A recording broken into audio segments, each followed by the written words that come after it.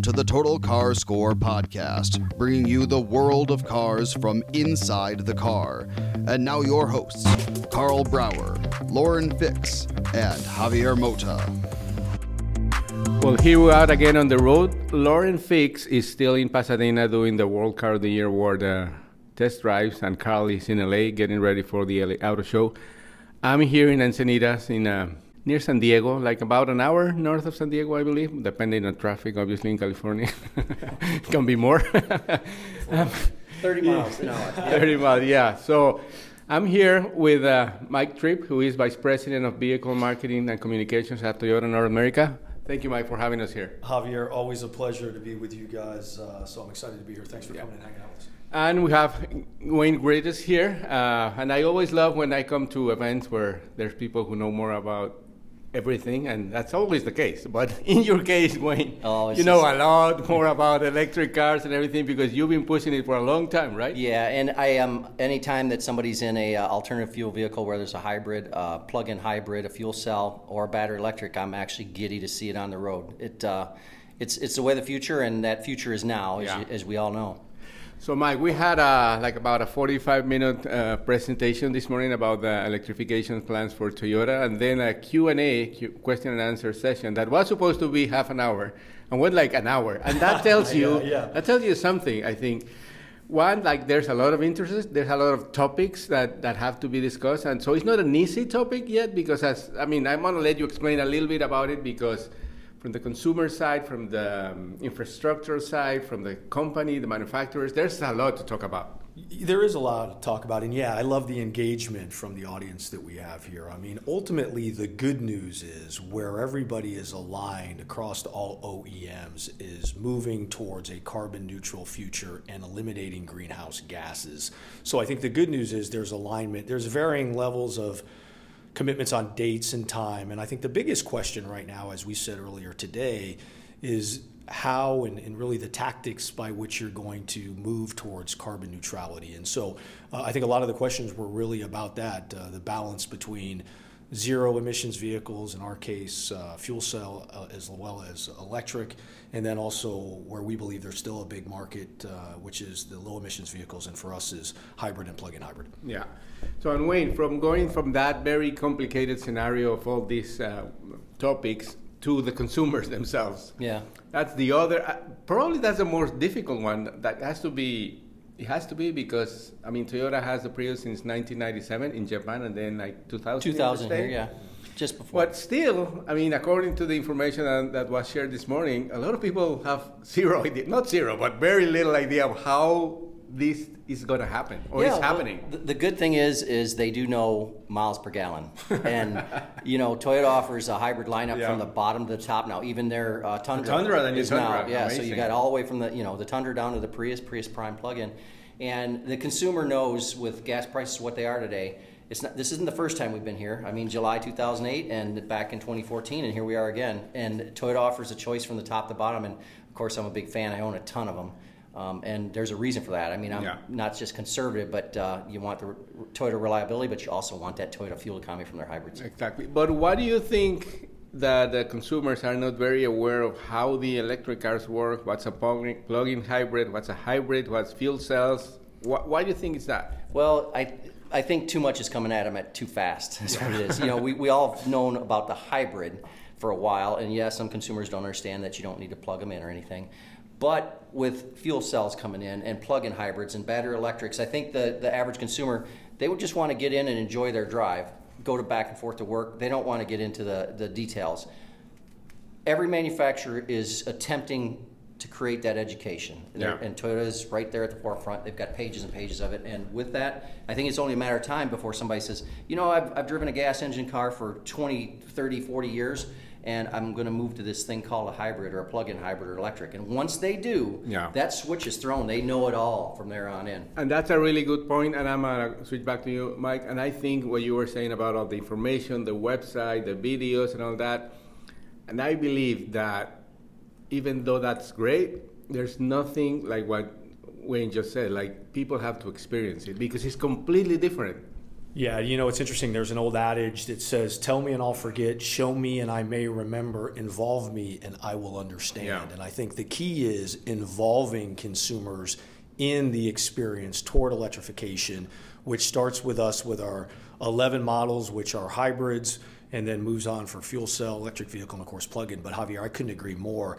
It's interesting because you can research and you can try to understand, but the reality is until you get in and you realize that you can get an electrified vehicle today and not compromise power, performance, distance that you drive, starting with hybrids. And then if you're all in on EV, we have the great new, BZ4X, which we're revealing here, which gives you an electric pure BEV solution if you have the infrastructure and the consistent driving range day to day that you think an EV is right for you. So we're excited about the portfolio approach to electrification, and I couldn't agree more. The best way to get involved and understand electrification is to get behind the wheel. Yeah, so this first fully electric car from Toyota is going to be available when, and what are more or less the details that you can share for now? Yeah, so semantics, it's our third, right? We had 2 RAVs before that were EVs, but maybe a little early. Yeah. So this is the first that we think we're timing the market right. So the BZ4X will be available next year on dealer lots. Sometime around mid-year, and we're excited. Again, it's EV that will offer 250 miles of range, comes with the Toyota quality, dependability, reliability. It's an SUV that offers all-wheel drive, which we think is less about an EV and more about being in the sweet spot of where the auto industry and the consumer mindset is market-wise right now. So Wayne, you are a Guinness holder, Guinness record holder several times. Congratulations. Multiples. I know. So obviously you have taken advantage of the technology better than anyone else, I want to say.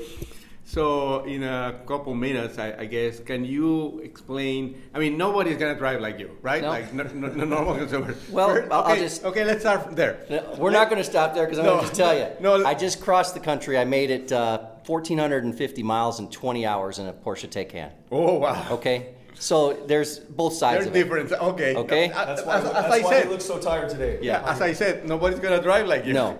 Either way, like really fast or really slow. Yeah, so we're good. So let's start from the really slow. How do you accomplish those records? Like tell us the one that you did with the Mirai first. Sure, the Mirai is rated at 400, just over 400 miles range for EPA rating. And I was approached by Toyota, what can you do with this? Because and this is hydrogen fuel cell. Hydrogen fuel cell. It is an electric vehicle. I know, it's just but a like different it's powered propulsion. by it. Yeah. And with that, I saw that the Europeans had set a record at 625 miles or so. The Japanese had set it around 660 or so. And I'm looking at these numbers. I'm like, I've been in this car. This goes a lot farther than that. And one of the Toyota reps got a hold of me and says, "What can you do with it?" I says, "We'll get into the 700s." Wow.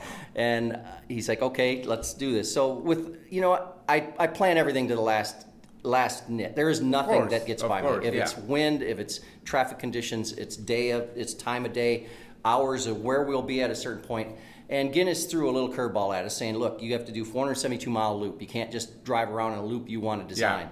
Yeah. And I had already had one, and so I'm like, okay, so Santa Barbara to the U.S. Mexico border, and San Ysidro on the 5 and the 101, and that created a 472-mile loop. They're satisfied with that. After that, I just started looping in smaller and smaller radiuses until we got really close to the end, and then I started circling the neighborhood right around the refueling station. And I don't know if you want or can reveal the details of the actual driving. How slow were you doing? Like we no averaged, AC, no windows, what? Yeah, there's no AC, of course, but we're in Southern California along the coast, so it's really not necessary. We average 40 miles per hour. Oh, not bad. Okay, that's not bad for going through what we call the 405. Yeah. The 405 here in Southern California is infamous for being the most congested highway in America. I noticed it yesterday. Yeah, and when you say 405, that means 4 or 5 miles per hour. Yeah. Okay, so you were doing 40. You were doing great. I did great with the average, but going through there, you can never average 40 miles per hour through there. Once the loop was over, day 2 was just to finish off, and then Guinness was there to do the adjudication, and it ended up at 845 miles. So we put a bar that it's going to be hard to reach. Not that it's impossible. Somebody will break it eventually. That's what world records are for. But it was impressive because the other part of the hydrogen fuel cell program is that I didn't have to wait to charge for 30 minutes or an hour and a half or anything. 5 minutes later, it was ready to go another 845 miles. And that's the miracle of hydrogen is you just fill and it goes. And it's something that I hope that infrastructure can be built out to the rest of the country, because you're basically the Mirai, the second gen Mirai is a Lexus LS. I know. And some places in California, just recently, we had $25,000 rebate. We got $15,000 of free fuel. You got $10,000 Fed and state tax credits. It's essentially free. I know. Don't tell that to Mike, because no, he's going, darn it. Like, hey, I'm the Toyota guy. Don't tell the Lexus guys what you just said either.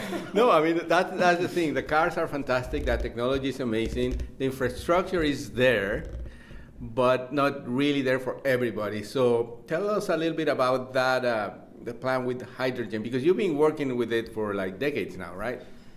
Yes, Javier, as you know, it's one of multiple solutions we think help us get us towards zero emissions along with BEV. So yeah, we've been investing in hydrogen as a possible solution for a long time. We now have it as you guys know in Mirai, second generation Mirai, which is a fantastic vehicle.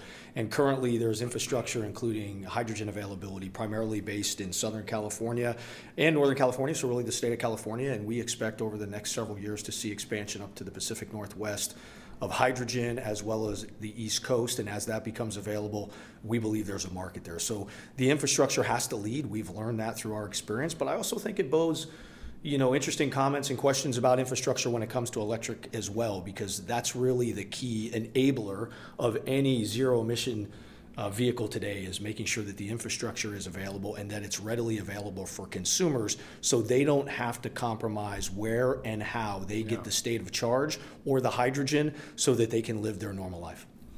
So Wayne, obviously, again, nobody's going to do your records, or maybe not the regular consumer, but people still have range anxiety, even though they have not even driven the car, have not know where stations are. They have not investigated how to install a charging station at home. I have a neighbor across the street. She has an Acura right now.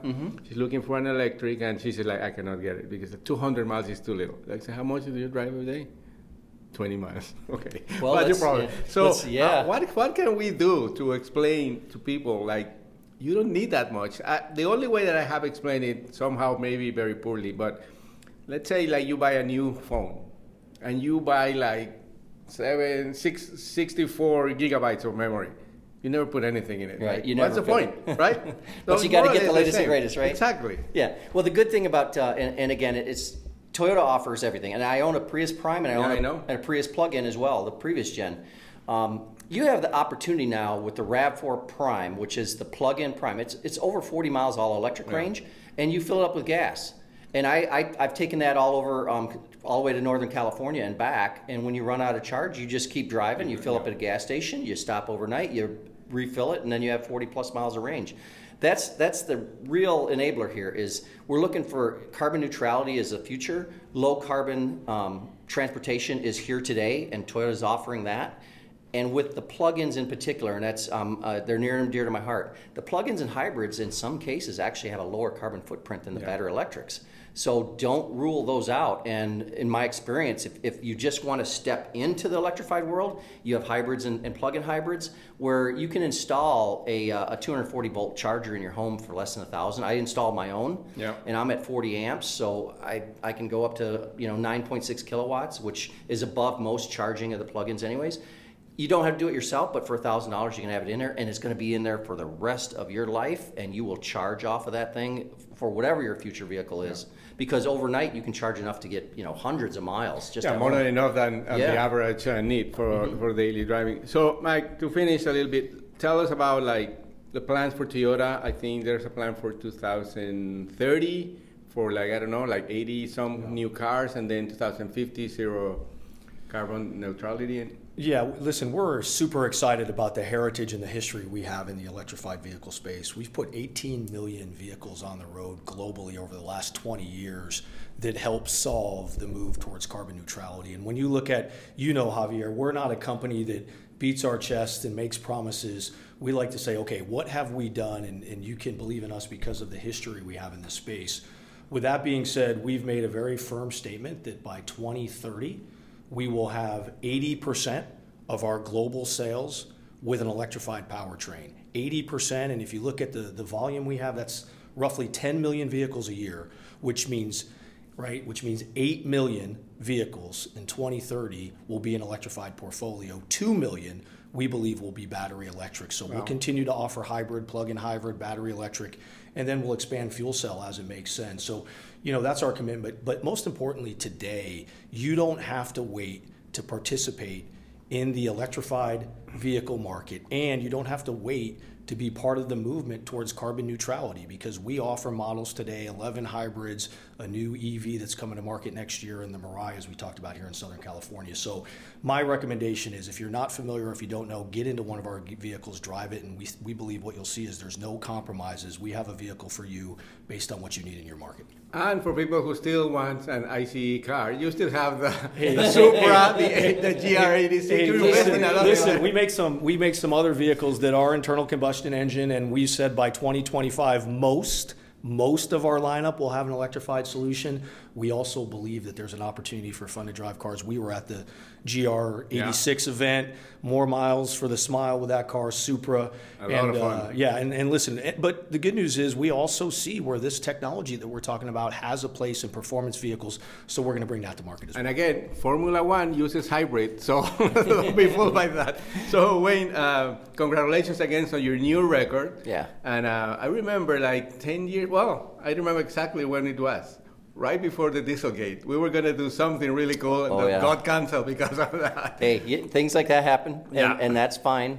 But there are solutions that are even much cleaner today. Yeah. Okay. So maybe the next time you try something around there, I'll give you a call. Okay. Okay. Thank you. Well, thank you very much, Mike. Thank you very much, Wayne, and thank you for all the information. And again, get and do a test drive on an electric car, if it is hybrid, plug-in hybrid, electric, fuel cell. You have to experience it to know what it is. Thanks. Thanks. Thank you for listening. For more, check us out online at totalcarscore.com.